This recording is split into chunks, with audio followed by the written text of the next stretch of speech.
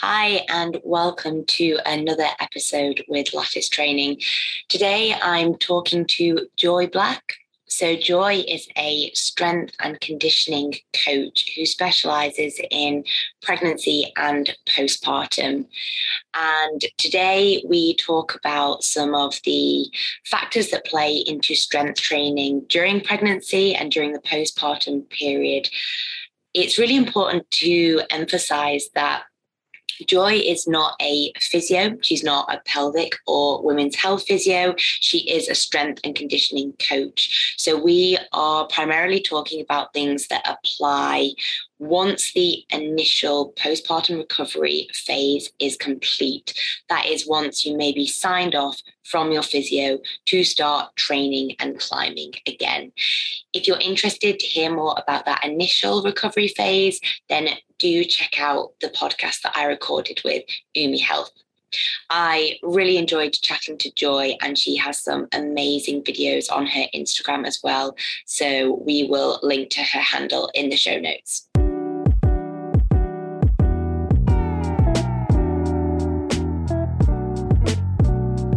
So welcome, Joy. I am so excited to have you here chatting with us at Lattice Training. And first things first, really, I'm always so intrigued to know a little bit about people's personal journeys and just how they end up where they are. And I guess for you, what's really motivated you to work in this space, I guess, that is like pregnancy and postpartum athleticism? Yeah, so I guess it kind of all evolved really organically. I have been a trail runner for, I think, 18 years, long time, much longer than I've been a climber. And one of my friends who's also a trail runner suggested that I try rock climbing. And I had never even heard of rock climbing. I actually thought it was like something only crazy people did, but I was like, well, I'm kind of crazy. So like, let's give it a shot. Yes, it did. But I literally just fell in love with it. I remember the first time I went to a gym first, and I just I didn't know you were supposed to climb the same colors, or I didn't know anything. And I just was like, oh my God, this is amazing. And just like using every single hold on the wall and all this sort of stuff. But yeah, I fell in love with it. And I have been training people for 10 years. And I've also been climbing for about the same amount of time. And it really just sort of evolved where I started training, doing some work at a bouldering gym and created a women's strength training group there, because there really just wasn't a lot of community for women there. There was a lot of guys in the gym, but it was kind of like when you would see another girl, it was like, like, oh, hi. So I just decided, I was like, we all need to get together. And then we started training together. And so it honestly just evolved from there. And as I became more involved and serious, I'll say, with training people, then I started to have women who were either pregnant, postpartum. And this is when I started working in a gym, but they would come into the gym and I would have to train them, but I didn't have a lot of knowledge around it. And so I know a lot of women come to the pregnancy, postpartum space because they wish they would have had that knowledge during their pregnancy. I'm not really that way. So I have a son who's 15. I have a daughter who's 15 months old. When I was pregnant with my son, I was very young, and that pregnancy just kind of went fine. But I think I got lucky, and I was also very young. But mine really my need to be in this space came from my lack of knowledge. And I was like, I really want to do a good job with these women, but I don't know how to. So I just started studying. And then it really became very apparent to me after I had my daughter, who she's 15 months old. And I was trying to, kind of navigate coming back to climbing. There is nothing really for postpartum climbers. There's a lot for postpartum runners. There's some stuff for getting back into lifting postpartum, but as a whole, there's very little guidance out there for how to get back into climbing postpartum. So I decided that's what I was going to attack because I love climbing. I love working with that population. And I've been lucky enough to have, people like yourself just kind of give me a voice and platform and just really bring more information to the forefront about all of this. Yeah, that's really interesting point you make. Whereas like you were just working with women in the climbing community, in the gym. And I guess what I see from where I'm sitting and I guess working at Lattice as well is that we're at this point where more and more women are getting into climbing and, having a family it's not something everyone chooses to do, but lots of people will choose to do. So we are just like naturally coming into this time period, from where there's been this more like boom of women into climbing, that they are starting to have children as well and come out of it. And like you said, I've chatted to quite a few climbers who maybe a bit more like you 15 years ago, they went through pregnancy, they got back into climbing and they literally felt like there was absolutely nothing out there. And they're very much advocating for like wanting there to be better resources going forward. And yeah, you're a really big part of that, which is cool. So you sort of mentioned that you have been working training with people for a long time. And I guess from what I've seen and what I know of you, that is quite sits in that sort of strength and conditioning sort of area. I know that we've talked a little bit about, I guess, in the space of pregnancy and postpartum, PTs come into play a lot, and like women's health physios. And I know that you sort of really sit on that strength side of things rather than corrective. And I don't know, I just wouldn't mind if you just like expanded a little bit on that for people. Yeah, sure. So would it be helpful just kind of, maybe would this seem appropriate just to explain like why I feel so strongly about strength training?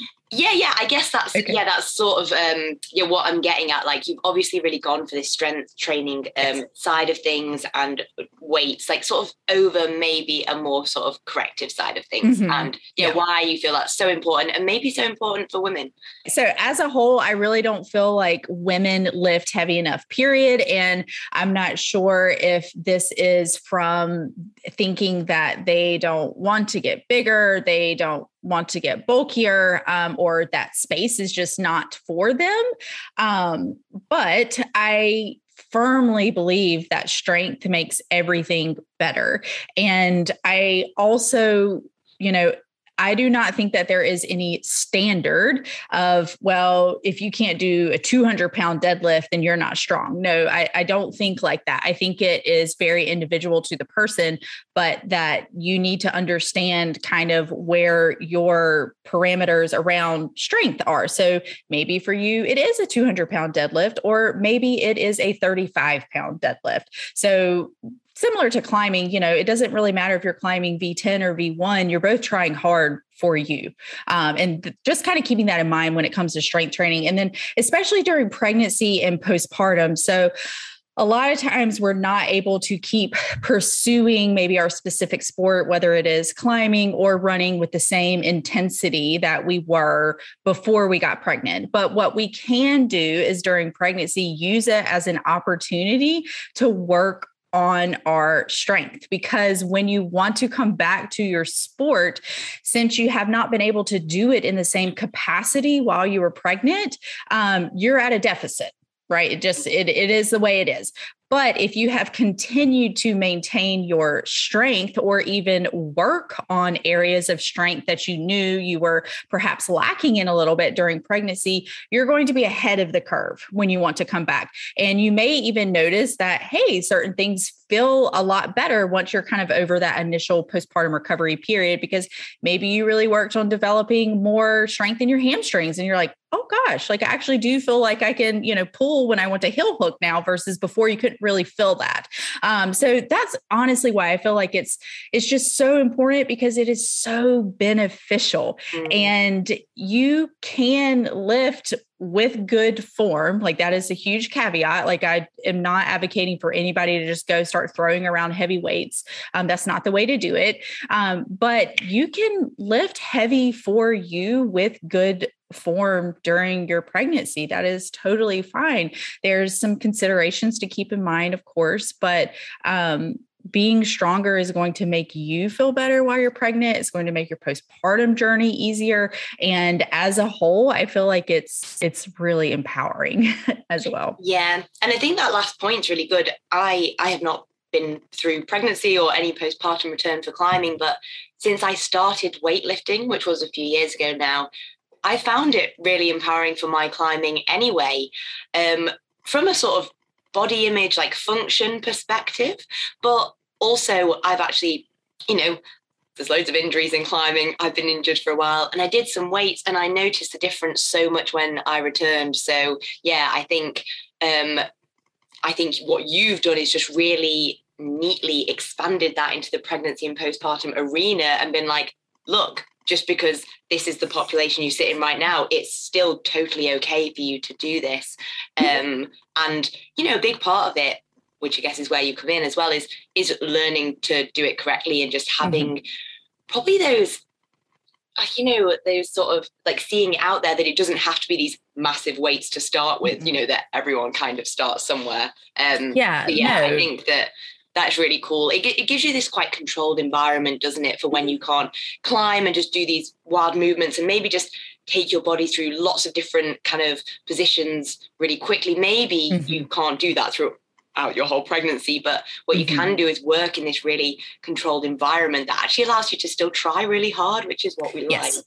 Yeah. I mean, and I feel like that like feeds into the psychological aspect as well. So as climbers, that we kind of like feed this need, right? Of this feeling of kind of, whether it's like adrenaline, a sense of accomplishment, getting scared and being like, I'm never doing this again. And then like, oh, that's the most fun I ever had in my life. Like, all those feelings that learning something new, like that's something. And so this is an opportunity to learn something new. And you can kind of feed that beast a little bit during pregnancy where you don't get that with your climbing. So, or not, not as much as what you did before, just because of more than likely you're mitigating a lot more risk than you were when you're not pregnant and whatnot.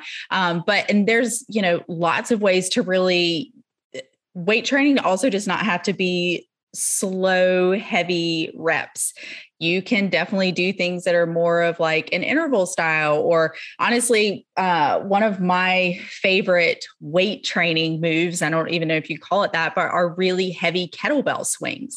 And like those get your heart rate up like really crazy. But that's not like, you were saying it is controlled, but it's also uncontrolled, sort of in a way, just because it's more dynamic, a little more ballistic. But yeah, there are lots of different variables across the spectrum when it comes to weight training. So just keeping in mind that it doesn't have to be just kind of like, 8 sets of 10 or I'm sorry, 3 sets of 10 or whatever it is. Yeah. Which maybe sort of is what it might put some people off because maybe they don't see the whole like variety that's there as well. So I guess actually this sort of, I wanted to like bring this up with you. So we did a survey recently and you helped us with that. And one of the things that definitely came out of it when we looked at the responses was the idea of training and of training your core, especially like with postpartum. And there was a lot of mention of like yoga and Pilates and certain like dead bug, certain like basically body weight, should we say, floor exercises. And I'm not saying there's anything wrong with this, but you often you obviously take this approach of weights and being able to overload in that way. And I guess I just wouldn't mind hearing your rationale there or putting it forward for people, because I guess from a training perspective, I feel like I understand that, but I think it's sort of an area that often other people don't understand. So they see a lot of responses lean towards Pilates and yoga, not saying there isn't a place for that at all, but I think you sort of know what I'm getting at. Yeah. No, I get it. So we got to think about what is the goal. Okay. And if we are talking about climbers, I am assuming that your goal postpartum is to get back to your pre-pregnancy grade that you were climbing at, or maybe you would like to make that grade harder. Or, you just want to get back to like where you feel good climbing again. So that being said, our goal is not to be the best yogi. Our goal is not to be the most wonderful at Pilates, where our goal is to get strong for climbing.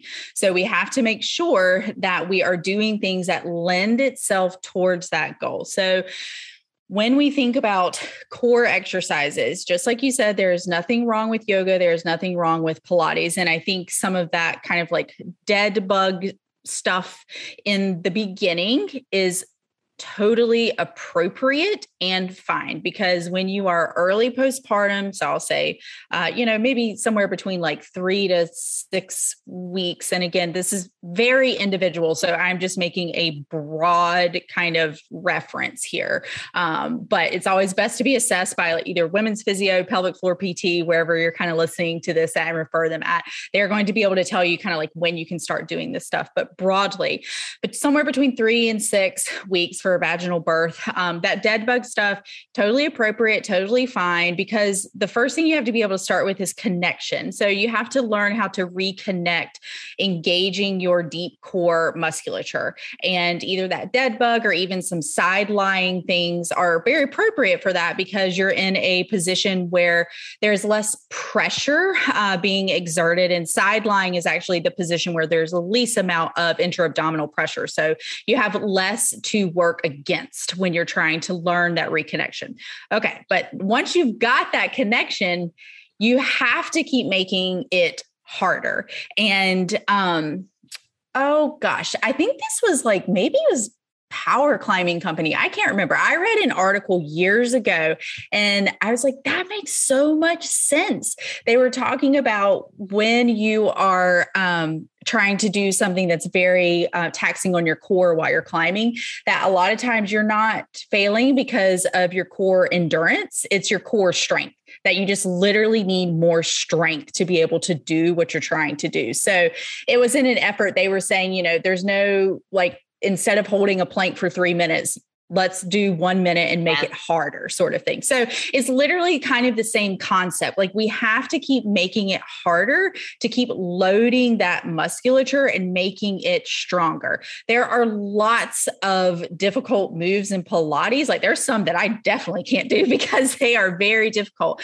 but they are very Pilates specific. So I'm not saying that Pilates can't translate to climbing. That's not what I'm saying, but we really want to keep in mind that so at first we just start with general strength, but then as we're, go through a couple of cycles of that, we need to get more sport specific with our core strength. And dead bugs, you don't do a dead bug on the wall while you're climbing. So you have to really attack it in some ways that are going to lend itself to helping you back towards your goal, which are probably not dead bugs. Yeah. So does that answer the question? Yeah, definitely. I think it's that thing where I think because people understand it, like in training and climbing, like you said, like reading that Power Company or wherever anyone who's into training for climbing has read it, they will have read somewhere that you must progressively overload in order to get adaptations and to get stronger. Right. I just think sometimes when there's something like, and we'll go on to this more, probably pregnancy and postpartum, especially when there's that recovery element and maybe there's not loads of information, maybe people are a bit unsure whether that still applies, but I guess really where it definitely does. Oh yeah, it applies. And if you don't continue to push yourself, you won't get stronger. And I guess within climbing, normally there's sort of only so far you can often go with body weight and Pilates and stuff. So yeah, not that it's not good at some point, but for sure. Right. Yeah. At some point you just have to make it harder. And then, so, I mean, and when we talk about like postpartum, so you have a very much graded return, and it may be that the type of exercises, you don't progress them as fast, or you don't load them up as fast, or, we increase volume before we increase load, or just, it again depends on the person. And is that connection still strong? Because that's one of the biggest things that we have to address is, are we using the right muscles to complete the tasks that we're trying to do? Because your body basically gets kind of out of touch with those muscles during pregnancy. They get, and I'm just kind of speaking to really like abdominal wall musculature, that they get very lengthened during pregnancy. And we know that we need to have optimal length tension relationship for a muscle to contract and produce the greatest force, greatest strength. And we lose that during pregnancy. So if we are not doing things using the right muscles and we're not using good form, then we're actually just continuing to kind of give feedback to these compensatory patterns. Mm-hmm. So that's the thing that you have to make sure when you're progressing these things, that it's awesome to progress it. And yes, you need to, but you need to progress it well. So you're not going to do anything by making something harder and you're not doing it well. That you would be better served by continuing to do what you were doing, and then maybe trying to manipulate one variable just a little bit more. You may have just like manipulated one thing just a little bit too much, but that's just like something you want to definitely keep in mind. Yeah. And I guess I think that weights, that's quite an easy thing to do with. It's very easy to be very gradual because you get small increments of weight. And also with the movements, it's often quite, for someone like yourself, not for just anyone, for someone like yourself to assess those movement patterns and musculature and force and, make sure we're using the right things is probably quite easy. So you sort of touched on it here. I definitely want to segue into, I guess, sort of the anatomy and some of those changes that go on in pregnancy and postpartum, because I guess it really forms the foundations of understanding the movements and what we need to strengthen when we come back. So you obviously just mentioned those lengthening of the muscles in the abdominal wall. I guess, could you just talk us through a bit about, I guess, the core of the abdominal wall is obviously a big one, like the pelvis, the ribs, the diaphragm. Take it away. Okay. Well, I'll try to make this not into like a whole other podcast answer. Yeah. I think it will help if I just kind of describe what happens during pregnancy and then how that is impactful postpartum, because I think they'll just kind of like blend nicely together. So during pregnancy, we have a belly that continues to expand forward and down a little bit most of the time. And you can honestly kind of think of your body like a Jenga puzzle. So as one piece, or those, I think you guys have them over there, but like the block games where you have to stack the blocks on top of one another. You push one block out, then you kind of have to move one block back to make it stay balanced, right? So as this one part expands forward, usually we end up bringing some other parts back. As the belly comes forward, what happens is those lower, your lower ribs that are in the front of your body, a lot of times they will flare up and out. And that's totally normal. It's to make room for the baby, for the uterus. But as those flare up and out, then your ribs in the back of your thorax, they will kind of come in, right? Because like the Jenga piece. And then in the pelvis, so this is Lucille right here. This is her name. But so what happens is if we're in a more just neutral or kind of like posterior orientation prior to pregnancy, we will move into this orientation, which is an anterior orientation. And anterior, you can think of it like a bowl. Okay. So when you tip your bowl forward, so that just means anterior, it goes like this. And when you tip it posterior, you're tipping your bowl back, and it means the pelvis does this. So a lot of times we move into a more anterior orientation during pregnancy, not always again, but like the majority of the time. So now that's a little bit like lordosis, isn't it? Just for some people who might connect with that kind of wording. Yeah. And it depends. Like a lot of times, it's so hard to just say like this causes this. Yes, but it can cause more lordosis in the low back. But a lot of times lordosis in the low back can also come from what's happening like up in the thorax. So just like to keep in mind for general, information. But anyway, so now while we're pregnant, we have those flared ribs and we have a pelvis that's tipped forward. So if you think about just the angle of things in the front of your body, so on the top, it's pushing out, and on the bottom, it is pushing down and out. So that creates more, that is literally like, you can see how everything gets lengthened even more so than if if they weren't flared out, your ribs, and if the pelvis wasn't tipping forward.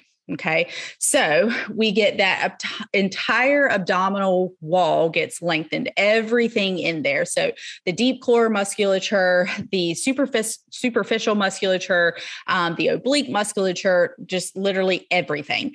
So when we, and also, yes, you asked about the diaphragm.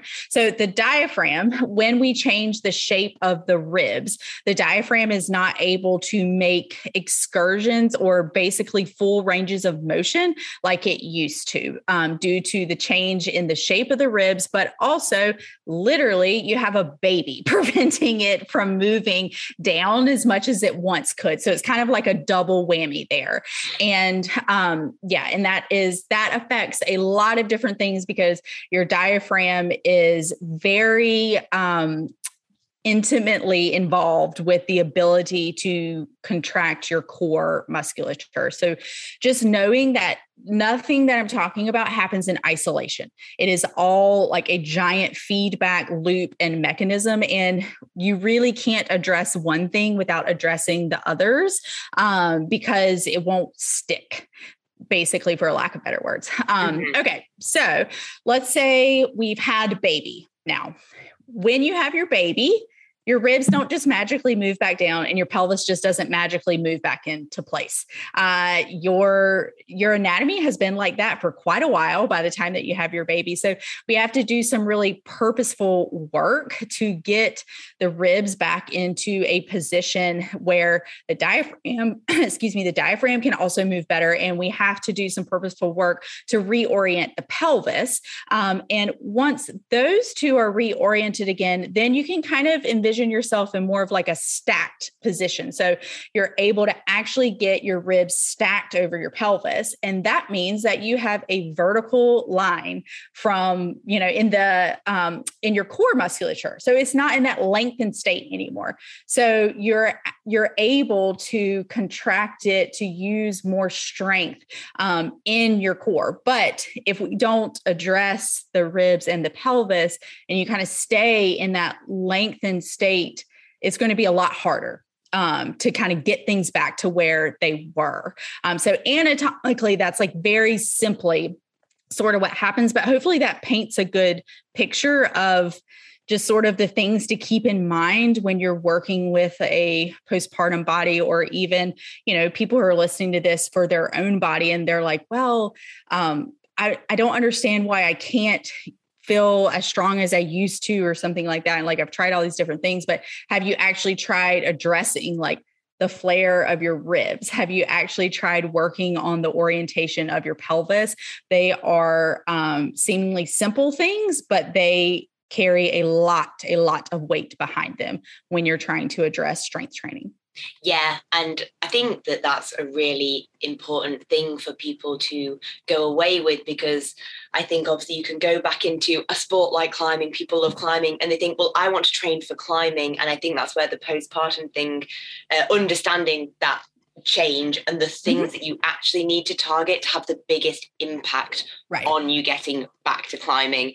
And I think actually just that understanding of the fact that when we do lengthen all those muscles in order to grow this baby, right? I mean, it's pretty amazing that muscles just don't function optimally like that, but that they A, will go back a certain amount themselves, and B, I guess that you can then help strengthen them and bring them back into that like really good functional position where we can be really strong.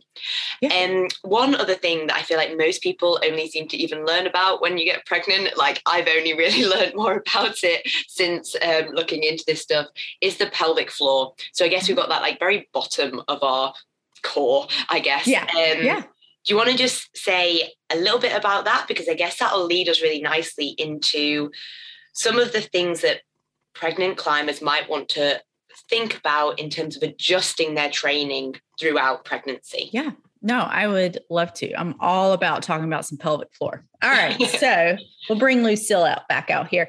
So that's my pelvis. And so when we are talking about the pelvic floor is a group of muscles that actually lives at the very bottom of your pelvis. And some people actually refer to the pelvic floor as the pelvic diaphragm because it functions a lot in the same way that your respiratory diaphragm does as well. So the group of muscles at the bottom of the pelvis, the pelvic floor, pelvic diaphragm, they are like a hammock. And what they do is they literally keep the contents of your abdomen supported so that we don't have things falling out the bottom of our pelvis. So we can see why this is very important to have a strong pelvic floor.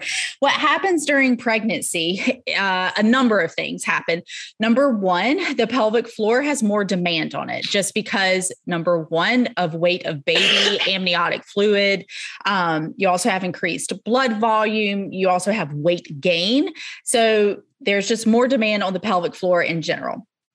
Also, what happens is, like we discussed earlier with the anatomical, just sort of ribs flaring, pelvis dumping forward, is that it is no longer in this optimal loaded position.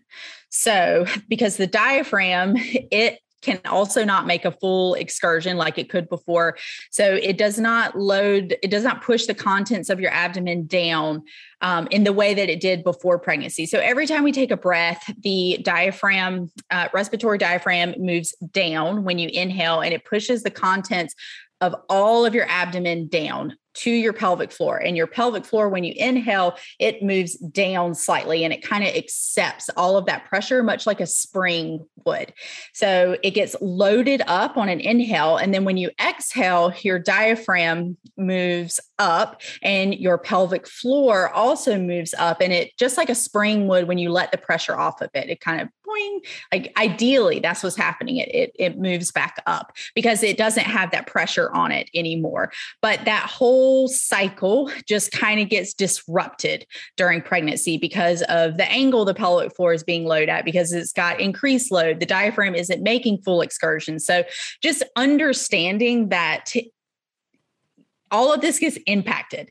And I honestly, truly believe that knowledge is half the battle when it comes to all of this stuff, because the more you understand about what's going on in your body, the more you know what kind of questions you need to ask, the more you know what kind of care you need to look for afterwards.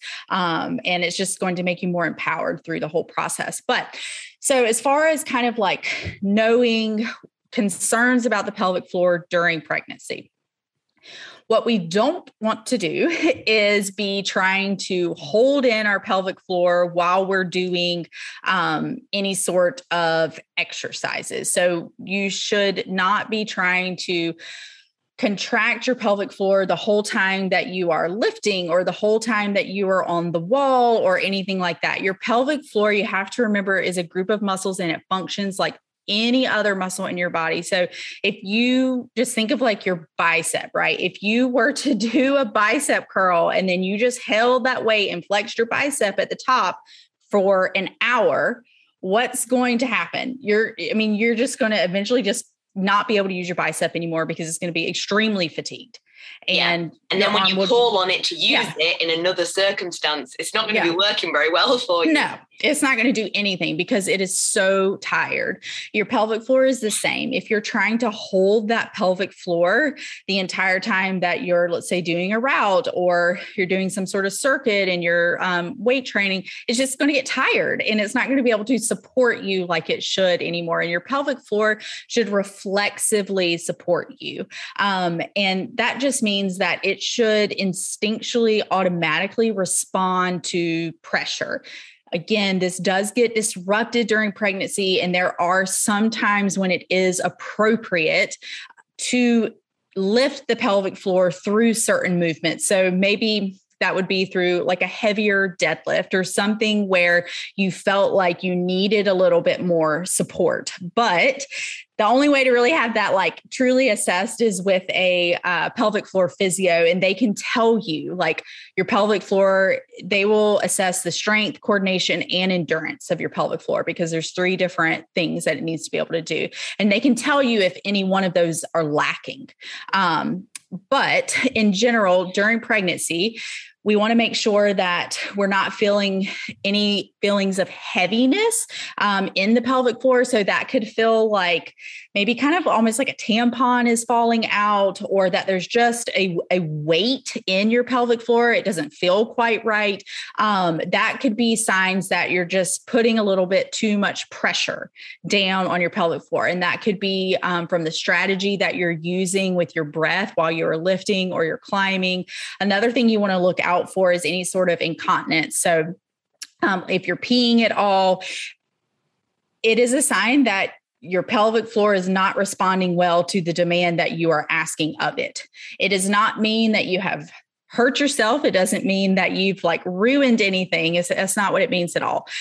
Because I've had a lot of conversations with women that there's just a lot of fear around pelvic floor stuff, which I think part of that is just we need to open up the conversation more about like, hey, like it's not normal to pee your pants. That's not normal, but it also doesn't mean that you're ruined or there's something wrong. Or that you don't have to just stop doing everything. No, not at all. A lot of times we can fix that with strategy where it's like, okay, so we need to make sure that you exhale, or if it's something with box jumps, like, okay, maybe we do need you have to do a little gentle pelvic floor lift before you jump or something of that nature. But no, a lot of times it's not that you need to stop. But right. So if you do notice while you're climbing that you're peeing or you're coming off a boulder and you're peeing, that is just, it is just a sign. It is a sign that, hey, something's not quite right here. And you don't want to ignore that sign. It would be the same thing as letting a little nagging shoulder thing just go and go and go. And then you're out for, 3 months because you've got now a shoulder injury. Like we just don't want to let these little signs go because it's literally our body trying to talk to us and saying like, hey, I need some help. Mm-hmm. So it's really nice, isn't it, to see it as more of like a troubleshooting opportunity to just take a look, like what are you doing and what changes you can make. And I think you've really nicely alluded to them there, but maybe just for a bit more clarity for people who don't maybe, understand it as much. Because you've mentioned breathing a lot. And I think it's really nice how you sort of talk about the connection between the diaphragm and the pelvic floor, I guess, almost as these two similar entities at the top and bottom maybe of the core. And you talk about maybe having some proper breathing, maybe even with certain climbing moves, but maybe in your strength training that you're doing. And so what do you actually mean by that? Like what part of the movement should people really look to be breathing on, and should it be in or out or... Yeah. Oh, that's a really, really good question. Because we don't want this to be a gray area. So when we are talking about really being able to like specifically engage your deep core and making sure that we are giving the pelvic floor the right stimulus that it needs, we want to think about exhale, engage. Okay. So as I just kind of talked about before, the pelvic floor moves down with an inhale and it moves up with an exhale. So we always want to work with our body. You do not want to work against your body. So when the pelvic floor moves up, that is also when the transverse abdominis muscles, that's the deepest, most layer of your core musculature, and they wrap around your body much like a belt or kind of like a corset would. They wrap all the way from the front. They go, they actually have points in the back. The muscle has... I don't know what you call it, like intersegmental, I think, in the back. So it provides a lot of low back stability as well. But that muscle, it contracts front to back, so anterior to posterior. And when you exhale, that muscle gently contracts as well. So when we are thinking about breathing while lifting, we want to make sure we're always working with our body, especially postpartum. We don't want to be holding our breath. I would say 90% of the time in general, we don't want to be holding our breath, even if we're not postpartum. Really doesn't become more beneficial until you get kind of like above an 80% max for lifts. So that's honestly good advice in general, is to not hold your breath while you're lifting, whether you are postpartum or you will never have a baby. So let's just use a deadlift, for example, because I feel like that's a good one that everybody can understand. So it's a basic hip hinge position. Now, when you're in the bottom of your deadlift, so let's say you just grabbed the barbell, what you're going to do there is you want to pre-tension your body. So we know that we don't pick the bell up off the floor feeling all loosey-goosey and then just hope for the best. chest, right? So we grab the barbell and we're going to turn the lats on, and we're going to get tension in the posterior chain. So glutes, hamstrings, and just kind of wedge the bell against the shins. And now we've got this good amount of tension in our body that we're ready to pull with. What you would want to do is start exhaling before you lift that bell off the ground, because when you do that, that exhale already starts to lift the pelvic floor before you begin to load it even more. You already start to engage the transverse abdominis muscles before you're even pulling that weight off the ground. So you would gently start that exhale. And, this is like a half a second before or something like that. You're not going to fully exhale before you lift up. You just start about a half a second before, and you will have learned how this feels through other movements before you're going to start doing this with a deadlift, because it's really important, that self-feedback and self-awareness of, okay, yes, I feel my deep core on. I know that I found my hamstrings, all that other stuff. So you've already learned all of that. And once you feel like, okay, yep, deep core is on, then you're going to continue to exhale as you pull the barbell up to the starting position. And in the top of your exhale, you should feel the deepest engagement with your deep core at that position, right? Because you have continued to engage as you pull the barbell up. So at that top point, then you have your deepest engagement there, and you should feel really just stable and good. And then as you're coming back down, you can let some of that tension go as you inhale, because we need to breathe, obviously, while we're lifting, right? But a lot of people run into, then when they inhale, they'll just totally let everything go. And we don't want to do that, because you're still under quite a bit of load.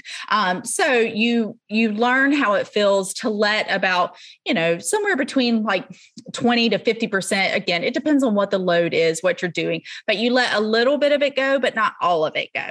And then you just kind of repeat the process as far as the exhaling, and like you move, you cycle. You can think of it like a wave almost, because you cycle between kind of gentle engagement to deeper engagement, and then you go back down and up and down and up as you're cycling through the weight or the sets and reps. And then you would also just want to remember there's another concept called tension to task. And that just basically means that you want the appropriate amount of tension for the task that you're asking your body to do. So if I were doing a heavy deadlift, I'm going to need a lot more tension. I'm going to recruit a lot more deep core than if I were just doing, let's just say a single leg body weight deadlift. Right? I don't need as much tension there. And we want to make sure that we're teaching our body how to self-regulate in that way, because you wouldn't use the same amount of try hard on your warm-up as you do on your project. It's just kind of the same concept. Yeah. And that's what's really important with what I get from some people, that's like fear or not maybe quite knowing how hard to try, is that they maybe always try like really hard to like engage the core, because they're scared that they might not engage it enough. And I think actually, like, whilst you've been talking, I don't know if anyone listening will do this, if you breathe out, like you can feel that deep core like engaging, you can feel the difference when you breathe, not doing anything, not doing a deadlift. And I guess it's a nice opportunity for people to like practice that a little bit before they approach the bar, and like, in some lighter sets, like warm up, because you're right, it can be hard just to get it in time and to get that feeling for it. And I guess like with a lot of things, maybe say deadlifting during pregnancy, maybe also not rushing those reps, giving yourself that time to reset in between so that you can keep your breath in that rhythm is probably really useful, I imagine. Yeah. And then the more you practice it, the more self-awareness you gain. So you will know when you are engaging that muscle, when you need it more, when you are using it, versus when you're just mindlessly sort of moving, which is not really good practice, pregnant or not, during weightlift. And we don't want to mindlessly be moving. But if you're thinking about, so there's all sorts of layers to this, and we could just go on and on, but with the exhale, a really good way to find and actually feel what your deep core kind of does is to use a long, soft sighing exhale. So if you're just kind of sitting there now, you can try it with me. So you would want to just like sit up straight. So make sure that your ribs aren't poking down into your stomach, your shoulders not slumped forward. So you just kind of sit up straight and you're going to inhale through your nose. And then when you exhale, you want to open your mouth. So like you're trying to fog up a mirror, and then you softly, slowly exhale all the air out. So you would think about exhaling for like 5 to 10 seconds or so. And as you do it, so we'll just do it together. So inhale through our nose. You're going to open your mouth and so keep going, keep going. What you should start to feel is this tension in your low abdomen towards the end of that exhale. And that is one of the ways that we can just kind of start to literally tell our brain, this is what that feels like. So that's one of the things that you can start with when you're kind of thinking through like how to breathe with the deadlift and whatnot, is just making sure like using that breath instead of, because if you use one that's a little more forceful, majority of the time, again, like there's always exceptions to the rule, but you tend to recruit a little more obliques than you do deep core. So that's just like, that's really interesting. Yeah. So would that like sort of sighing breath be a good one to use in the deadlift itself, as well as sort of a learning how it feels exercise, or does it not matter too much once you've actually sort of got that feeling and that connection? So I think that you will probably not be able to, or you will not want to do a deadlift that slow. Right. Okay. It's like, but I think like for that pre-tension, it's a really good one, because you can pre-tension and then take another inhale without letting go of that pre-tension. And then just knowing as you pull the weight up that even you don't want to, a lot of times if we feel pressure in the cheeks, then that means it's a little too forceful and we might be recruiting a little more oblique. So you're probably not going to be able to do that like that soft sigh through a heavier deadlift. But you could definitely use a more open mouth exhale, which could definitely help. Yeah. Cool. And I think the way you've explained that with the deadlift, hopefully for everyone listening, for me, definitely it's sort of, I think that carries quite easily over to a lot of other movements. And I think the point that you mentioned, which I hadn't maybe actually quite thought about, is actually just starting that breath, that timing of it a little just before you do the movement. That sounds like a really good sort of like way to like cue it in and remember. I guess in terms of the lifting like a deadlift and stuff, a lot of then the adjustments that people might make, I guess I don't quite know how this changes over pregnancy, is maybe to reduce the load a bit, to go with what feels good for your body. Is there any more sort of form-based adjustments to movements that you find really useful for climbers to keep up the weightlifting, as long as possible into the pregnancy? Obviously, you're growing, your body is changing, you're growing a bump, that sort of thing. Yeah.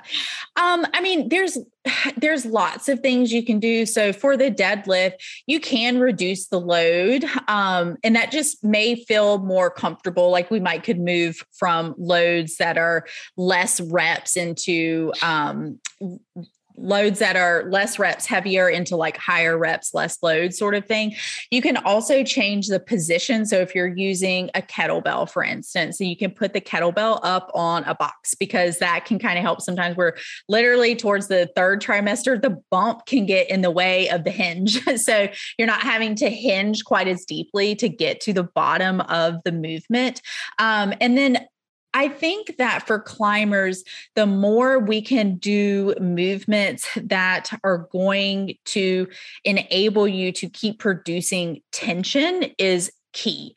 And those really most of the time translate to compound movements. So, deadlifts or squats, or ones that I honestly love for climbers are inverted rows, like the suspension inverted rows, because pull-ups are it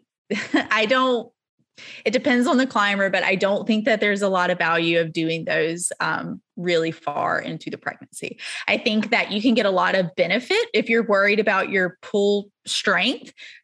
I can promise you, actually, if you're a climber, then you probably, you don't need more pull strength. You probably need a little more kind of accessory work, but we do want to keep that high. And you will get a lot more benefit from doing something that is enabling you to use muscles in a better movement pattern than a pull-up. You do not have the ability to contract your core in the same way. And we know that we need a lot of core strength to do pull-ups, and you just can't. You can't hold that hollow body position. Anatomically, you're not there anymore. Anyway, so the more that we can do to keep climbers in a position where they're able to kind of get the pelvis under them a little bit more, let the ribs settle down as much as they can, the better off you're going to be, because that is how you're going to maximize their ability to recruit their deep core musculature, to actually get some hamstrings on, so that, because we think about things that fire together, wire together. So if we're getting those things to fire together while you're moving, then that pattern is going to come back more quickly postpartum. So it feels more familiar. And again, that really translates to the wall, because we need tons of tension on the wall. So that's kind of like the thing that I keep in mind. We do want to remember that with rotation, especially towards the end of pregnancy, we want to keep the shoulders and the hips moving together. We don't normally like to dissociate the two, just because we have this like conjoined belly that's not really going to allow us to do that. But you can still train rotation. You just need to move the shoulders and the hips together as one. So that's another good one that a lot of times gets left out, but is really good to keep in a program, especially for climbers. Yeah, for sure. Because I guess we'll come on to this, but twisting is one of those things when you're coming back into climbing. So I guess we'll maybe sort of slightly move on to the other side of childbirth and coming back into it. And, you know, twisting is everywhere in climbing. We do so much twisting. And I guess the more, relatively detrained that has become, because you've not been able to do it in later pregnancy, the harder that will be. So that's actually a really interesting one, because I think probably a lot of people might not know that they could keep that up or not know how to. So knowing that that can be adjusted and there is ways to do it is really good. So we're out the other side. You've got a newborn baby. This is where I think that the resources you're putting out are great, because if someone's following you now, they will have already understand some of, built a bit of a foundation of understanding their breathing and how to breathe with movement, and know a bit of a baseline, because I can imagine that feels pretty different once you've had your baby. So breathing gets talked about a lot as like kind of that first port of call of like trying to reconnect after having your baby. So I imagine this is maybe feels quite different. And are there any sort of like, is it different? Is it just the same? And how do you sort of form that reconnect to kind of start things going? Yeah, that's a great question. So honestly, I think it depends. It depends on the pregnancy. It depends how you carried the baby. It depends what you did during your pregnancy. So if you didn't practice any of the breathing stuff, we'll just say it is going to be a lot harder to connect postpartum. And that's one of the benefits to even having some knowledge about this prior to giving birth, is being able to practice that. And again, things that fire together, wire together. So you've already got that neural connection. And then you just need to work more on a strength pattern postpartum. But it does feel different because your body is in a different place. And I always like to tell the athletes that I work with, you're never going to get your body back. And I don't mean that in an aesthetic way, but that is the honest truth, that after you are pregnant and you have given birth, whether it is vaginal or C-section, your body is never the same. That does not mean that your body cannot perform the same. It does not mean that at all. But literally, you're not getting the same body back. So we do kind of have to think about it in a way as working with something that is new to us. And we have to get to know it again. We have to learn how, maybe the same things that you were able to think about to activate your deep core during pregnancy, or the same kind of cues, they won't work anymore. And we have to find some new ones, and that's totally fine. So just kind of keeping that in mind, that you are working with a new body and learning to understand that body, learning how that body moves, learning what that body needs. If we just kind of look at it more exploratory versus discouraging, that, gosh, it just doesn't do this the same way. Well, you don't have the same body, so of course it doesn't do it the same way. And again, mindset, isn't it? Yeah. And it is hard. It is hard to do. So I don't want anybody to think that I'm just like, oh yeah, just do it. It's fine. It's easy. It's not. Yeah, you're not devaluing it at all, devaluing it. No, it's not easy at all. And it's something that I struggle with a lot still, but just trying to reframe it in your mind as that, as like, okay, let me learn, instead of just trying to be like square peg, round hole. Why won't this work? Trying to hammer in doing the same thing in the same way. So, let me learn. And then you'll discover, the more you learn about your body, the more you understand what that connection feels like, the faster you will be able to progress. So it serves you a lot better to actually like be curious about your new body, learn how to work with it instead of against it or force it into this old way or old patterns that you had that may not serve you as well anymore. Because then you will gain strength faster, and you will get back to feeling like, your old try hard self a lot quicker than if you didn't approach it in that way. Yeah. You actually have mentioned something when we've talked before about strengthening from the inside out.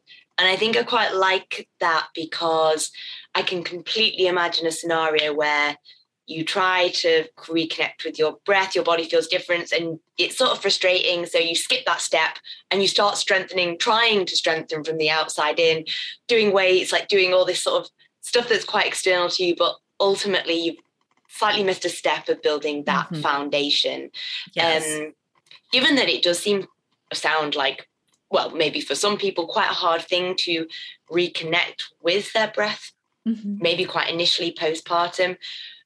Is there any particular things that people should be trying to do in terms of, people talk about diaphragmatic breathing versus, belly breathing, stuff like that?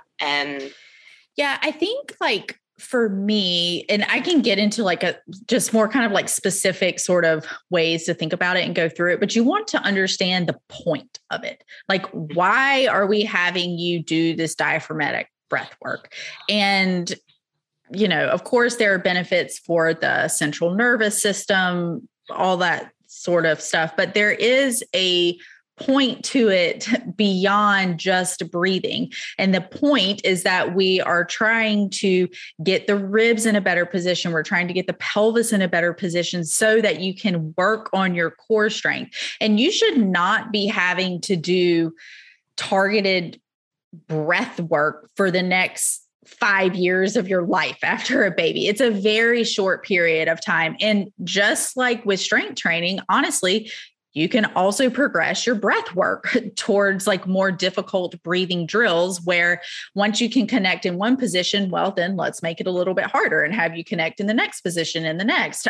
So I think for me, coming from a more kind of like athlete mindset, understanding the point behind it all, because if somebody were to just be like, okay, Joy, just lay on the floor and breathe, I would be like, this boring. I'm not doing this. Like, this isn't helping me yeah. I'm like, this isn't helping me get any better. Because if I don't think it's helping me get better, I'm not inclined to do it. But understanding, okay, no, this is helping me learn how to reconnect with my deep core, because I want to be able to do deadlifts. I want to be able to do kettlebell swings. I want to be able to send my project eventually, like all of these things, and just understanding that this is part of that recipe to get to that. So, like really specific things that you can do. Diaphragmatic breathing just refers to getting full excursions of the diaphragm up and down. And we've been through, kind of the feedback that it gives everything else while we're doing that. But the thing we want to remember postpartum is that if we can start to breathe through getting more excursion of the diaphragm with literally every breath we take, then we're giving that feedback a positive loop. And you breathe 20,000 plus times a day. So it's like, if we could get that positive feedback, gentle stimulus that many times a day, you're just getting that much further ahead, like every single time. So there is like targeted breath work, and then there is more just kind of passive breathing. And when we use targeted breath work, that's aimed at making our passive breathing better as well. So again, we're getting that more positive feedback loop all the time. And then it just gets easier and easier, and it kind of compounds itself, the benefits of having done the targeted stuff that makes the passive stuff better. And then you're in a better position overall when you go to strength train, and it just lends itself to like feeling really good. Yeah. And I think it's a nice way to think about it, because I'm completely with you. If someone just told me to lie down and breathe, and then maybe try kneeling and breathing, and then maybe try, doing it in like some different positions. Boring. I might find it boring, but I also can completely see that it can be really overwhelming to be like, I want to get back to this end point that is climbing. And should I do pull-ups? Should I do breathing? Should I do core? And I think when you can just take a step back and look at one thing first, that can also be, really useful, especially for a new parent who, let's face it, has loads of other things on their plate. Oh, yeah. Yeah. I mean, and I think like, one postpartum client I'm thinking of right now in particular, she was very, very passionate about getting back to doing pull-ups. But there are a lot of things that go into pull-ups, and that's not one of the first exercises you want to jump into postpartum, period. And we have to know how to breathe through the pull-up if we're still working on kind of rehabbing core strength and all that stuff. So we worked through the breath work on the ground, for several weeks, and then progressively kind of overloaded that. And by the time we got her up to the bar doing the pull-ups, she understood exactly what to do when she was in that position, because she had practiced it so many times. And had we have not practiced it in the ways that we did, it would have been a lot harder for her to actually connect, recruit those muscles, and do the movement in a way that was going to make her stronger, because she's using very good biomechanics on the bar to do it. Yeah, no, that's really cool. And I think that applies to a lot in training and climbing, but a really useful approach, I imagine, postpartum is like taking that end goal, that thing the person really cares about or wants to get back to, and working back to a point so you've got all those ingredients and like stepping stones to get there.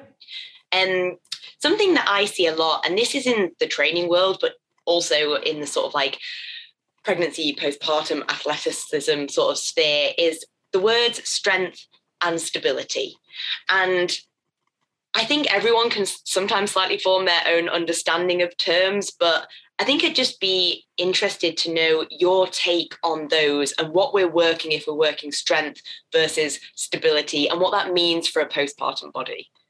Yeah. So this is a really interesting one. And I don't know that I have like ever actually given a lot of directed thought to this. And it could be that, the Joy, the trainer in 5 years, completely changes my mind about what I'm getting ready to say, but that's okay. I'm proud to say I've changed my mind about a lot of stuff, and I'm a much better trainer for it.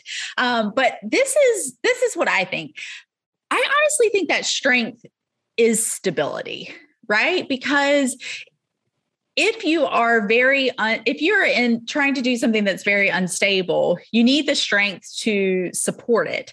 So when we are working on strength, we are inherently working on stability at the same time, right? So the stronger we are, the more equipped we are to deal with whatever sort of unstable stimulus gets thrown at us. If we need to go dynamically for a hold, and let's say we swing out, well, if we don't have the strength in our core, in our back to control that swing, yes, we're moving like unstable through the air, but the more strength that we have to kind of counteract that instability, the more likely we are to, stick the move, get back on the wall, and continue climbing. Now, when we talk about it postpartum, so if we're still breastfeeding, and there's a lot of variables in there, you still have some relaxin in your body. And you're actually very unstable to begin with because your pelvis has been widened during pregnancy. If you had a vaginal birth, there could be even more widening of the pelvis. And our ligaments are still pretty lax, just from, being pregnant, and it's just part of what happens.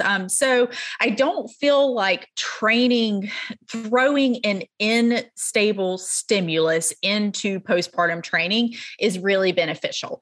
I think that if you wanted to work on stability postpartum, the best thing you can do, number one, is just start strength training.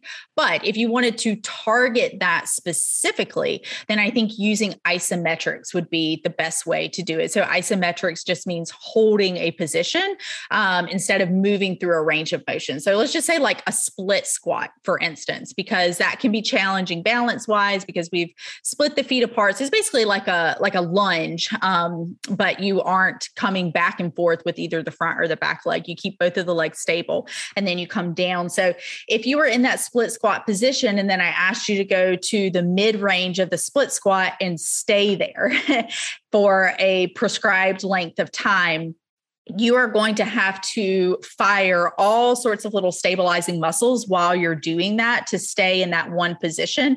So that would be how I would approach kind of adding some instability, if you will, into someone's training program postpartum, because I don't think that standing on a Bosu ball or one of those, unstable surfaces, like that's just not going to serve you that well. Like you would be way better off to do a heavier goblet squat and get a load that way and move in a really good movement pattern than you are to add that instability into there.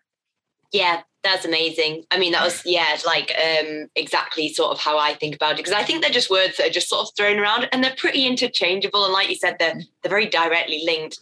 Yeah. But I guess somewhere where we do often think about it is like in an actual exercise. And I guess often that's like a unilateral versus bilateral type thing. And I guess what you're sort of getting at, and I think you've explained really nicely there, is that bringing instability into something is a way to potentially progress an exercise or choose a certain exercise, or stability may be the direction you go, which will allow you to carry more load because it is a stable thing. And I think that this makes sense to me as well. I guess for you're saying, well, you all might be a little bit unstable anyway. So actually going for quite a stable exercise where instead you can look to load something up could be a better way to go postpartum, might feel a bit better. Yeah. Like I would challenge the position, right? So like that split squat position is fairly challenging just to hold isometrically. Or if we think about kind of like the first part of a Turkish get up with a kettlebell, some people call them kettlebell arm bars, but you just hold the kettlebell overhead, but you're just holding it there isometrically, right? But you're on the ground. So then you're firing, you're using the shoulder joint, but in a way that's still sort of loaded up, and you're not, I don't know, there's all sorts of like implements and tools like these bouncy kind of like bars and stuff that you can use. I'm not saying there's anything wrong with that, but I would rather get more bang for my buck and like kind of load it up, use that isometric position and create strength and stability at the same time. That way, yeah. And I think it maybe even comes back into your point right at the start where you're like, you don't see maybe as many women lifting as heavy as they should. And people instead are doing like instability, that sort of more like TheraBands or wobbly weights or something. Just maybe actually just strength is key. So we've sort of touched on basically the fact there's just a number of ways to progress things. And this would be for anyone looking to strength train, right? But we're kind of looking at postpartum. So we've looked at sort of like instability, load. I know you often do things with like tempo, or maybe you'll look to increase a range of movement. And I don't know, I just wonder if you could run through this for people, because I guess a feeling or a sense that I get, and maybe from our survey responses as well, is that people just don't know the extent to which you can change an exercise And like, let's face it, maybe once you've got a baby, you don't have the time to look it up. No. Oh gosh. No, you don't. I'll go ahead and answer that for you. Like, and then if you do try and look it up, Google is a scary place, and it's just. And I don't know if there's any that you sort of lean towards like first before you move into. Yeah. So like specifically referring to postpartum, so once I find a load that I'm kind of happy with for that person, that it doesn't feel like, I don't feel like it's too light, it's still, moderately challenging, or form is good, I'm not going to increase that. That's not going to be the first variable I change right away. So you can increase volume, which just means the number of reps that you're doing, or you could add another set in.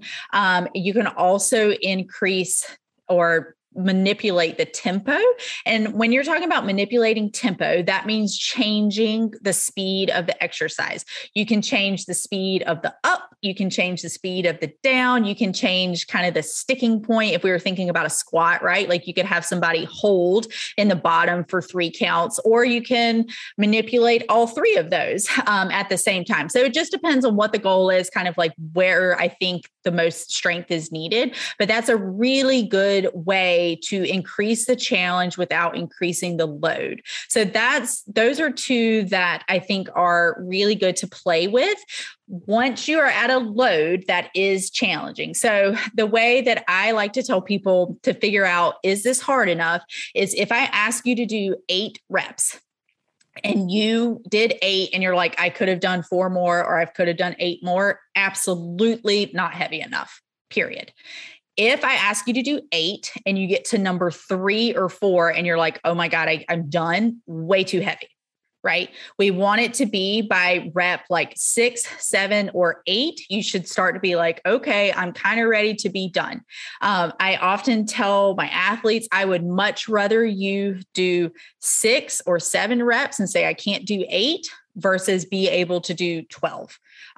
Because that means that we're in that sweet spot. That means that we've got the right amount of weight. So once you feel like you've found what that challenging weight is for you, what that sweet spot is, then play with the variables before you increase the load again. And we can also intermix the 2. So I know like one of my athletes right now, she's really working on, she wants to get a heavier strict press. And she likes to work with kettlebells, and kettlebells, you can't add 1 pound to a kettlebell. They don't come in like those sizes and increments. So, we can't just say, well, here's a kettlebell that's 4 kilograms heavier. Like that's just not going to work. So like what we've been doing is working with like mixing in a push press after the strict press, and then trying to get more reps of that. And then we'll just move to like more push presses. And then anyway, so all of these variables that you can manipulate, they don't just always have to be load. Did that answer your question? Yeah, for sure. And I think it's really nice from as a point of like consolidating, and as just a way of making that overload nicely gradual postpartum, because I think as soon as you start to like increment and load up, at a certain, graduation, then you do maybe run into the risk of overloading, because we're not the same every week. So you sort of probably want to consolidate at a certain load before you increase it. So playing around with tempo and stuff gives you that opportunity, and your body that opportunity to be like, yes, we have actually been okay at this load for a few weeks in these number of different ways. So yes, I think we can increase it now. So something you mentioned, which I thought was really cool actually, was the challenge level, and obviously really trying to find a good challenge level. And I think a trap that I think people could easily fall into postpartum after obviously, that initial recovery bit. I think we're very much talking about a slightly later postpartum, return to training and climbing here. Is potentially doing things too easy. And if we don't provide muscles and connective tissues with a challenging enough stimulus, they don't respond. They don't really do much, because they're like, yeah, we've got this, no need to change to be able to handle this load. And so you talked about finding that sweet spot and challenge level. Out of interest, what do you measure that by? Like, are people just generally quite good at knowing their body and being like, yeah, that's enough? Or, because I guess I also, as much as we want to find the right challenge level, I imagine they're not like trying hard in the same way as they were like pre-pregnancy, or maybe they are. I don't know. Gosh, that one I feel like is really individual because it can go both ways. So I have someone that I work with that she will tell me that it's not hard, but I know it's too hard. Yeah. Like, so is there something you're seeing there? I guess that's what I'm wondering, like someone might try, this is very like molded by our perception of what trying hard is, and also just how we feel in our body. And yeah, like what are those signs that you're like, no, that's definitely hard enough for you? Yeah. So if I'm watching somebody, it's going to be their form, or when I see that their work capacity has just started to greatly diminish. If we're working on something that's more power oriented and I could just tell it's not, that snappiness, is not there anymore, then, I'll call it, because I can visually see what is going on. So now if I'm not watching somebody, I have to depend on their feedback. And this is part of just my expectation of them as a client, is that it's not helping anybody if we're not being honest. Right. And there's no judgment here. Like, I think that's a big thing that there's no trophy for pushing. No. And a lot of women feel like that, well, this shouldn't feel hard. So I'm just going to say it wasn't hard because this wasn't hard before I was pregnant. So this shouldn't feel hard now, or something like that. Or they, will get really excited because something that was was harder, like finally started to feel a little easier. And then they're like, well, I'm just gonna do everything that hard. Like, so we just kind of have to really play around. And this is where it comes to, if your coach knows you as a person, it helps a lot more versus just kind of like them being a workout giver, because you'll feel more open to communicating with them of, oh no, actually, like that did feel quite hard. Or, I feel like I could step my training up a little bit, and, then your coach can either say, okay, you know what, we'll give it a shot, or actually, no, I don't think it's the right time. So I think, again, like it just really comes back to a lot of client coach relationship and them trusting you.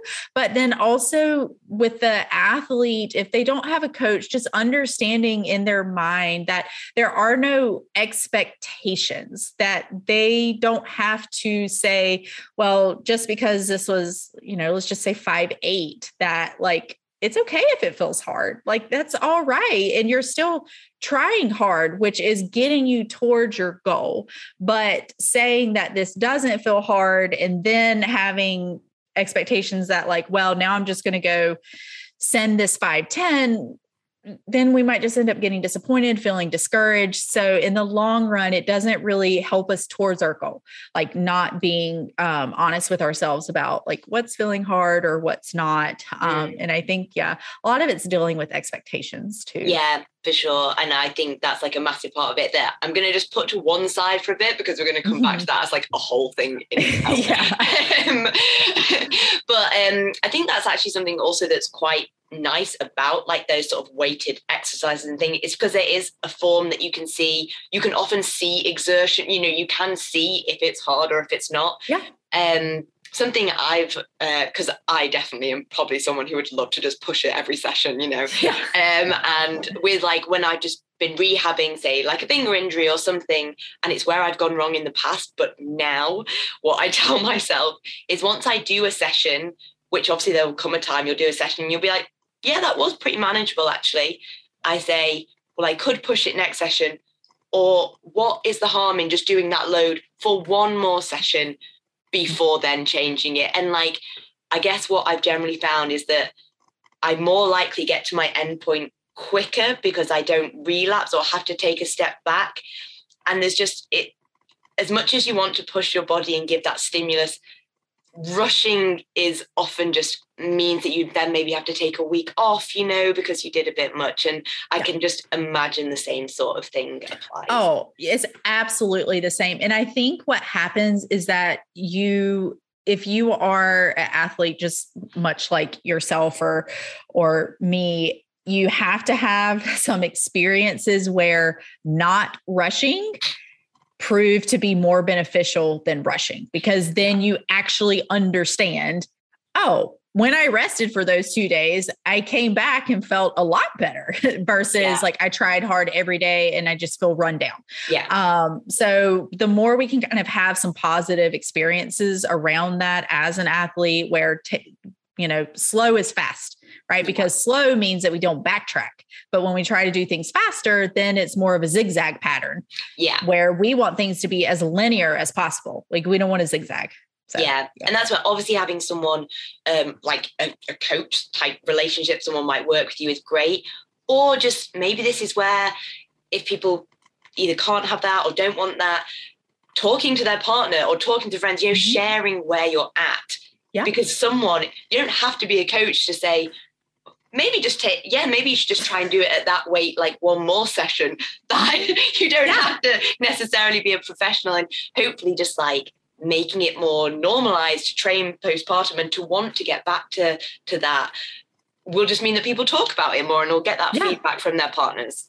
Yeah. Yeah. I mean, and then also I really think that if you've never kept a training journal, that is something that is highly valuable, just to keep track of what you're doing, because you may say, well, I did this weight last week, so I'm just going to put more weight on there. And then, you do that for like 5 weeks in a row. But you should kind of be able to see like, oh, maybe I shouldn't do that. And like, you can kind of look back, and maybe you do a workout and you feel really horrible afterwards. You're like, that is way too much. If you actually have down in your journal what you did, then you can moderate that when you come back the next time and help you understand a little bit more about your training, about your body. So that can be a really valuable tool if you don't have a coach or somebody that's working with you, that will help you to understand more about what you're actually asking your body to do and what kind of results is it producing. Yeah. And even if you work with a coach, I think it's a very good way to be able to look back a bit more objectively. Like our memory really warps as time goes by. And so, I think if you've not done that before, for sure, I think that would be a really good thing. So I guess there's one last movement that I think is interesting, because you did touch on it before we maybe move on to some slightly more like mindset and psychology stuff. And that is twisting, because you mentioned that. And in the survey, twisting, steep climbing for sure came up loads. Steep climbing, I feel like we've really looked at, with the core, it's all pretty obvious. Most people know about that. But with the twisting, you explained really nicely, obviously, how that sort of thorax, your chest and pelvis become a bit linked in later pregnancy because you are bigger and you have the baby. How might people go about bringing this back in terms of strengthening that more like twisting side? Because I guess we've talked quite a bit about like deadlift, squats, things that are obviously really good for the core, but they don't have that twisting component in. Yeah. So I think one thing that's really interesting to understand about the twisting is why. And this is something that I learned a little while back. And I think it's just like, so kind of the nerdy trainer part of me thinks it's so cool. So your connective tissue called your linea alba, that's in between your rectus abdominis or your six-pack muscles, the orientation of the fibers in that linea alba, in that connective tissue, is actually in a crosshatch pattern. So it diagonally goes down. And that is one of the big reasons that we want to train rotation postpartum, is because when we train in the orientation, that directly stimulates the fibers. We're going to be able to gain more strength. And we want the linea alba. So that connective tissue can help to bring the rectus abdominis muscles back together postpartum. And we also need tension and strength there. So that's literally one of the main reasons that we want to train rotation postpartum, which I just think is like really cool to be able to know that, like, oh, actually, like that's the way my muscle fibers are oriented. So I'm directly. Yeah, I didn't know that. That's cool. Yeah. It is pretty cool. There are are different, like just like there are different layers to the linea alba, and some layers have less crosshatch pattern than others. But as a whole, there is a lot of crosshatch orientation going on in the fibers of the linea alba. So a good way to kind of like think about this postpartum is that first we want to start with connection through rotation. So that would be thinking about kind of like using a light band, and you could do it in a tall kneeling position. I would do it in tall kneeling before I did standing, just because you're taking a little more of the instability out of it, where we don't have to navigate quite as much just sort of movement as if we were standing. So you're tall kneeling, that's going to allow you to get your pelvis underneath your ribs, and you're just going to exhale and connect as you bring a band. So if I'm reaching up and above my right shoulder, I would want tension on that band. And then as I exhale, I'm going to bring the band in a diagonal motion across my body and down. You could also use it where you bring the band right in front of your sternum and then kind of twist to the side. But I really like more of that diagonal sort of pattern for literally the reason that I just explained. So you would start with a band first, and then I would use a pretty easy band. Like, the challenge in the very beginning should be the connection. The challenge should not be the resistance or the load. Once you have mastered the connection and you're like, all right, it's there, then it's time to start challenging the resistance or the load. So once you've got that connection with the light resistance, then you could move to maybe a little bit heavier band. And then I would move to like half kneeling. So now you're like, we kind of talked through before, we're adding just a bit of instability there because you're in this half kneeling position. Then what we could start to do is you could do it standing up. Then I would start to really add in some more load to it. So ditch the band, bye-bye bands.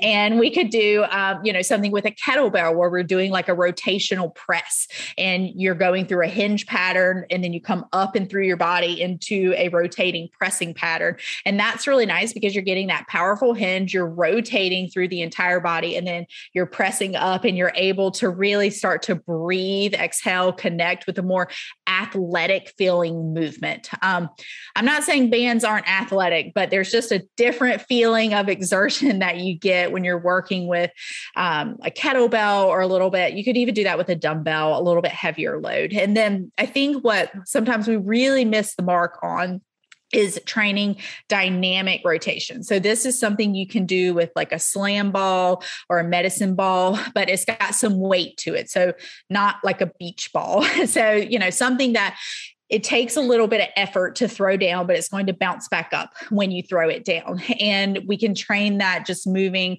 taking the ball overhead, rotating to one side and slamming it down, catching it and going back to the other side. We can do it, half kneeling if we kind of want to start with some of those progressions again, where you're taking the ball away from the wall and then you rotate it and slam towards the wall and catch it. And then moving into more where we're even using some kind of like steps towards the wall with it, but then really rotating because as climbers, we need to be able to control rotation both statically and dynamically. So we need to have that ability. So I think the more kind of dynamic with the medicine ball, you don't have to wait until 6 months or a year postpartum to start throwing that in. Like, I think you have to know, like, all right, we've got good connection. We've started to load a little bit more. Go ahead and start throwing some of that more dynamic stuff in there, because it's going to train your muscles to just to that stimulus of like starting to develop some power, because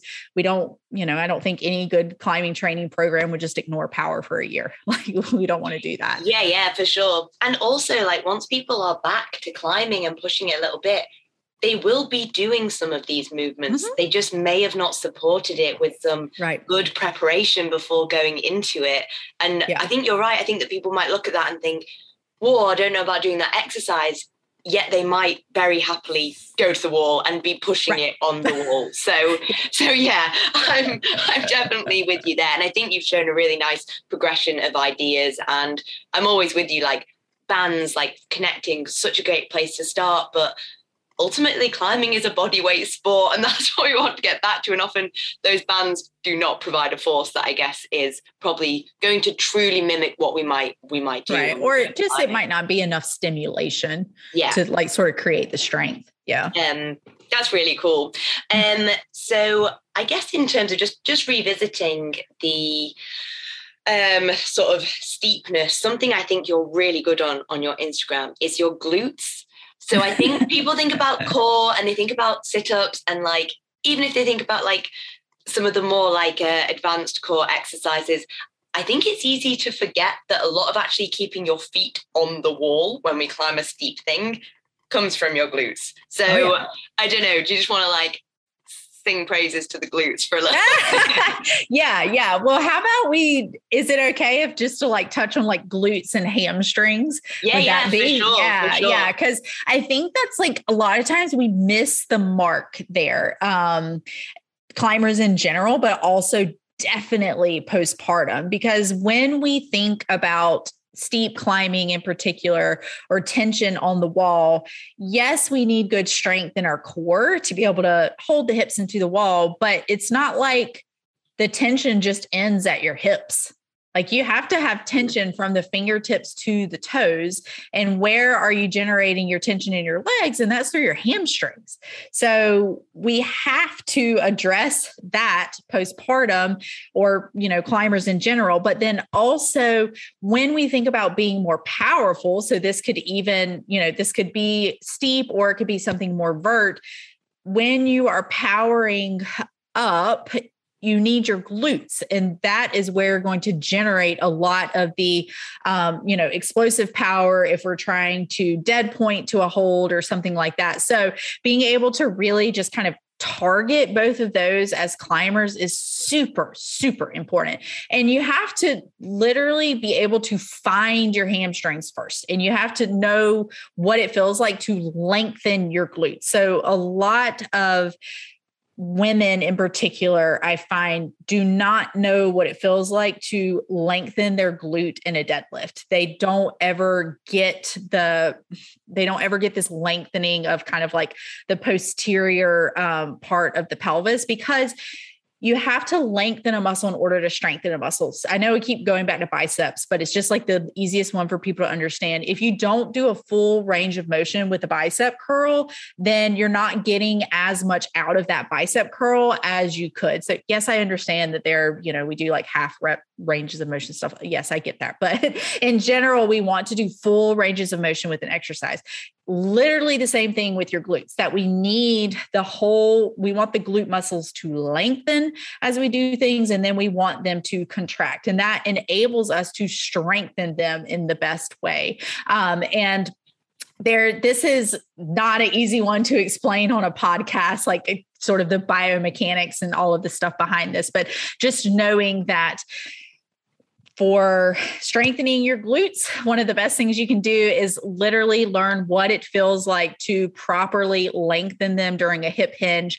And I also for years gave people, little banded walks where they would put the bands around their knees and do like steps forward and side to side and clamshells and all that stuff.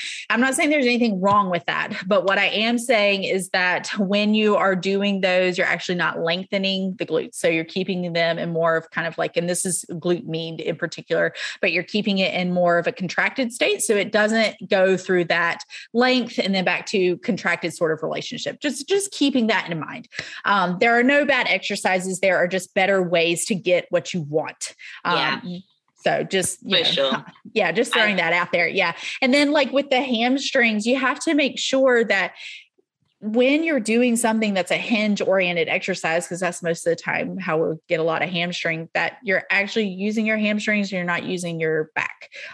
Because a lot of times that's what ends up happening is people are like, well, I'll just deadlift, but they don't actually recruit the posterior chain. They're just lifting from their back. I think that's kind of one of the main things I think and this goes to anyone, is that like climbers love to lift with their backs because it's actually strong. So mindset, motivation, psychology, this is clearly a massive part of just something that a lot of people seem to come up against and need to navigate postpartum. And I definitely saw it in the survey, and there are two extremes. I saw, obviously, there's loads of different psychological barriers as well, but sort of people in the camp that are just like feel very insecure about devoting time to their own training and getting back to climbing. That sort of like, I shouldn't be doing it, that it's maybe selfish. That's a sort of one camp. And then also this camp that's like, I should be able to be back in shape in like 2 weeks, and why am I not type camp.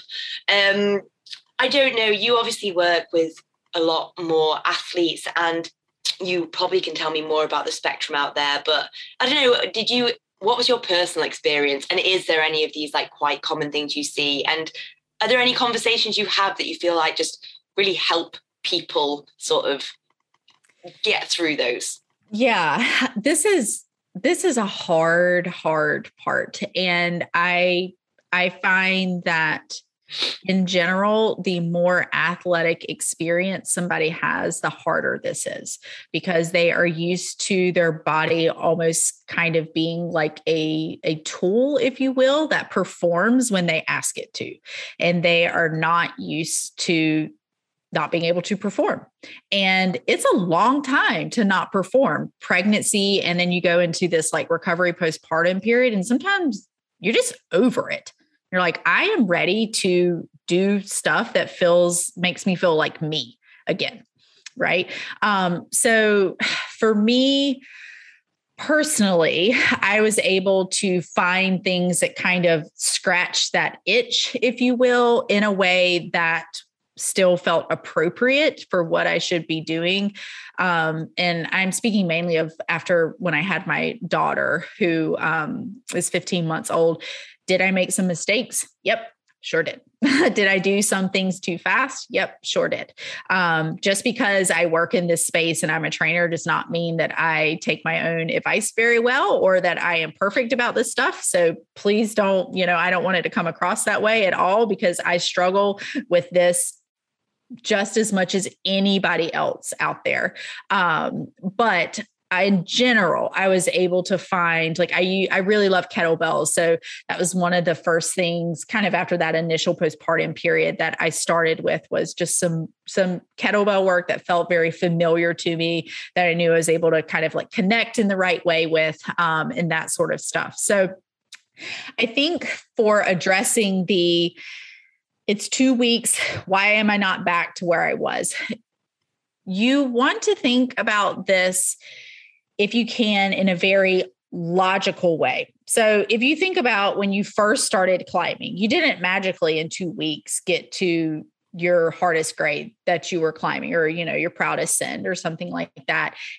Or if you've ever been injured at all, you have a graded return to climb. You have, it may take you 6-8 weeks, just depending on the injury, to kind of get back to where you were. And although pregnancy is not an injury, we can almost kind of think of it as that same way, where we've been through a bit of a period of deconditioning. We haven't been trying as hard, and it just is not logical to expect that you would be back to what you were doing before you went through that period.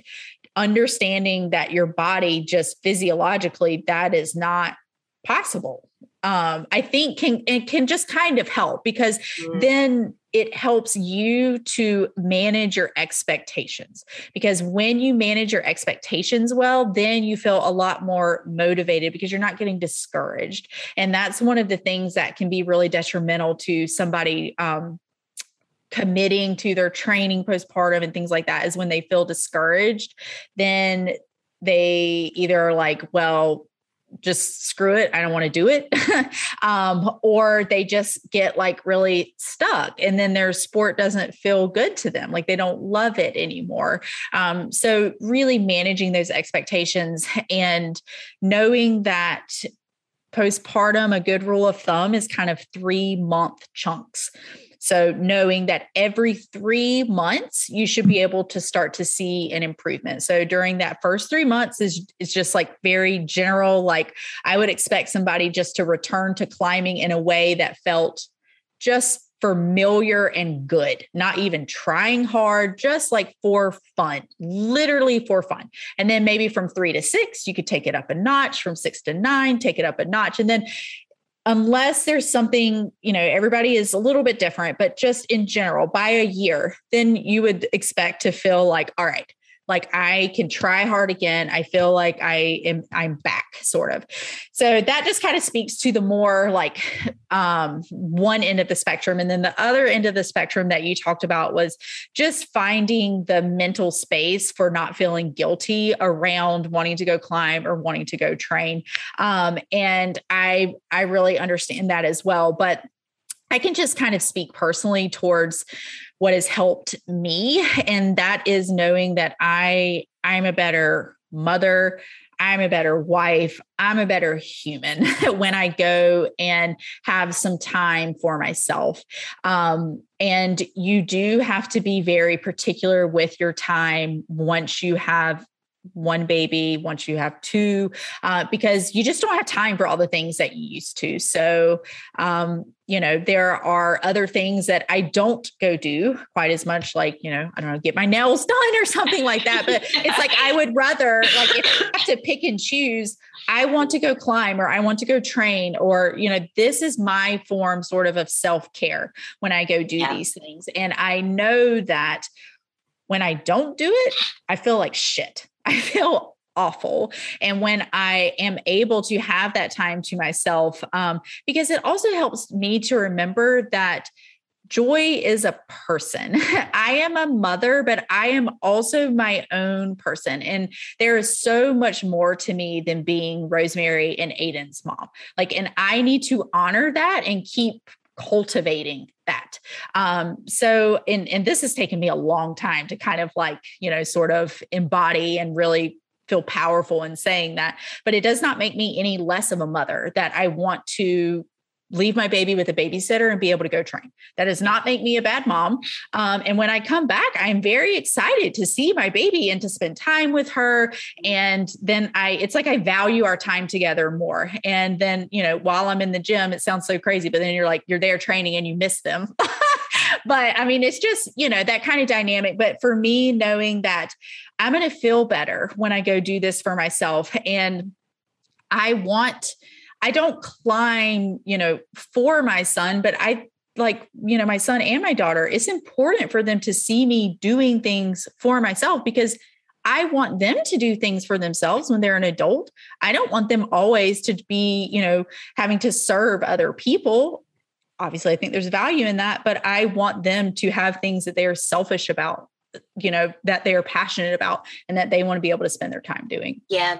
I mean, I think that's amazing. It shows that just caring about something and putting energy into something, as well as I really like your point, and I think actually it applies to so many things, that just doing one thing, it doesn't detract from you being something else. So Still doing your own climbing, like you said, doesn't make you less of a mom. No.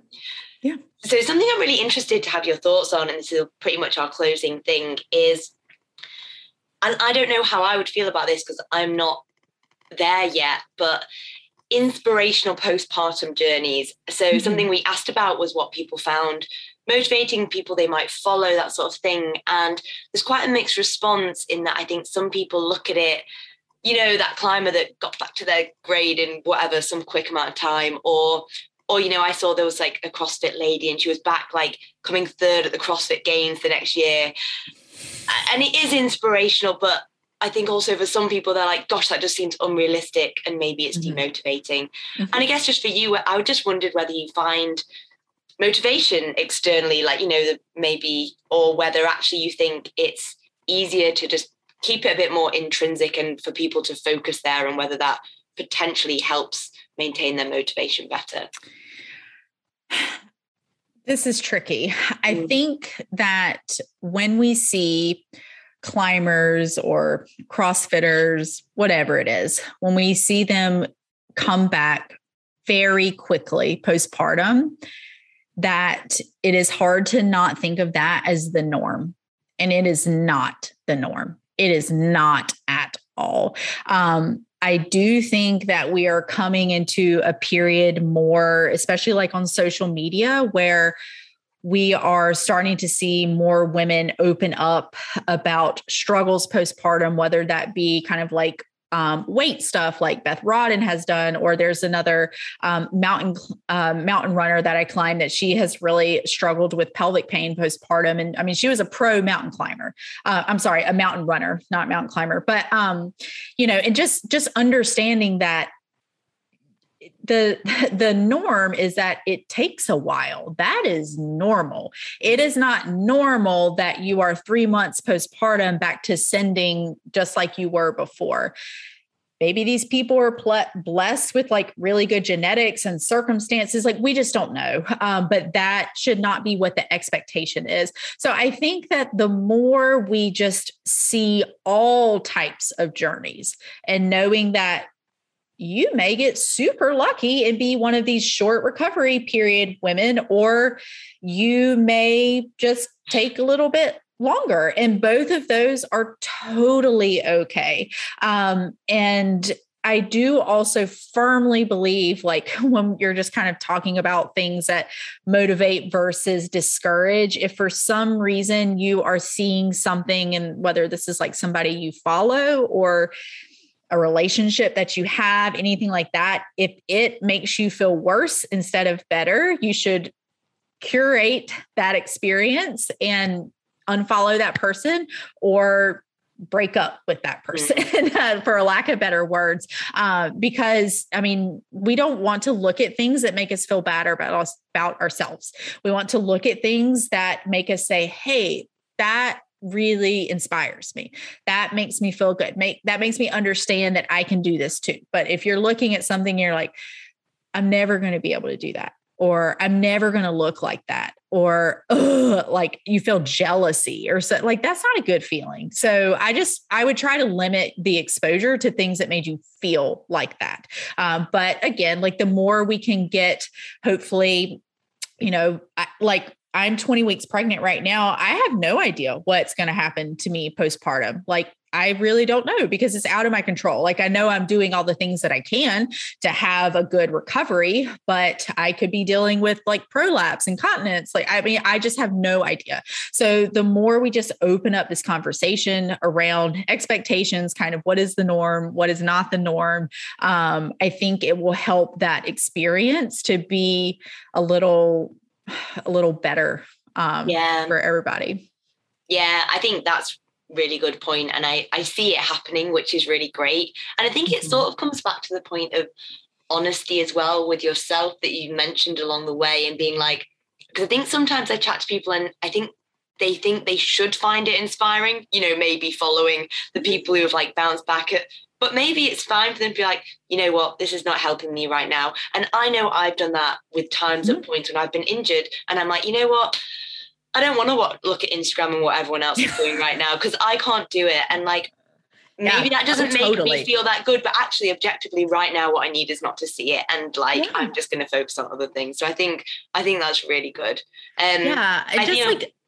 Just like knowing yourself enough to say, hey, it does not make me feel good to look at this. Yeah. And that's okay. Whatever. Don't look at it. Yeah. Yeah. I feel like you've been so generous with your time. It's been absolutely amazing. I was going to fire at you like a couple of quick closing questions just to round us off. So I feel like we've talked a lot about pregnancy and postpartum. Yeah. What is like the one thing you would say to a climber wanting to get pregnant in a year? Oh, that's a good one. Because a lot of people might listen to this and they'll be like, I'm not there yet, but I will be at some point.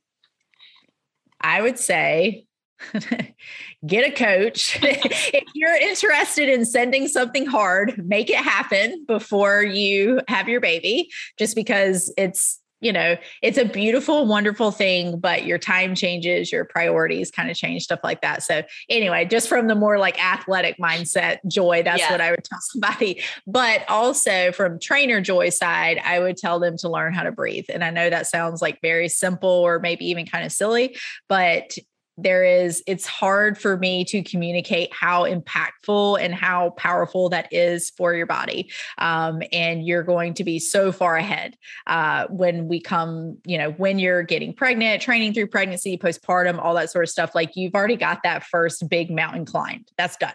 Like, how to, connect with your deep core, all that sort of stuff. So yeah. Yeah, for sure. I think that sounds quite good.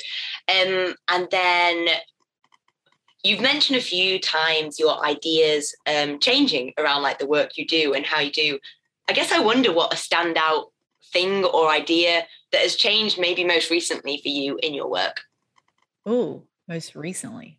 Or just a standout thing where you're like, you maybe thought that 10 years ago, and it's something that's really changed in this space. Oh gosh. Yeah, I would say core exercises, because I definitely used to do the 5-minute core, lay on your back and do crunches. And I was in that camp for sure years ago. But the more that I have learned, the more experience I have gained as a trainer, I understand that there are things that I can do that will benefit my performance a lot more when I'm looking at quote unquote core. I understand aesthetics are a thing, but I'm not coming from a bodybuilder perspective. So yeah, I think the biggest thing I've changed my mind about is core, and the way that I approach it for myself, the way I approach it for people that I work with, and what actually good core exercises are. And yeah. No, that's amazing. Thank you so much. Yeah. And I will we'll link in the show notes here to Joy's Instagram. Am I right in thinking that's the main thing you use probably, to share your resources and stuff? Yeah, so we'll link to that. Easier. And I really think that anyone should go there and look. All the content you put out there, I think you share your personal experience, but also really good videos, which I think are really good for actually understanding a lot of these things that you've talked about today.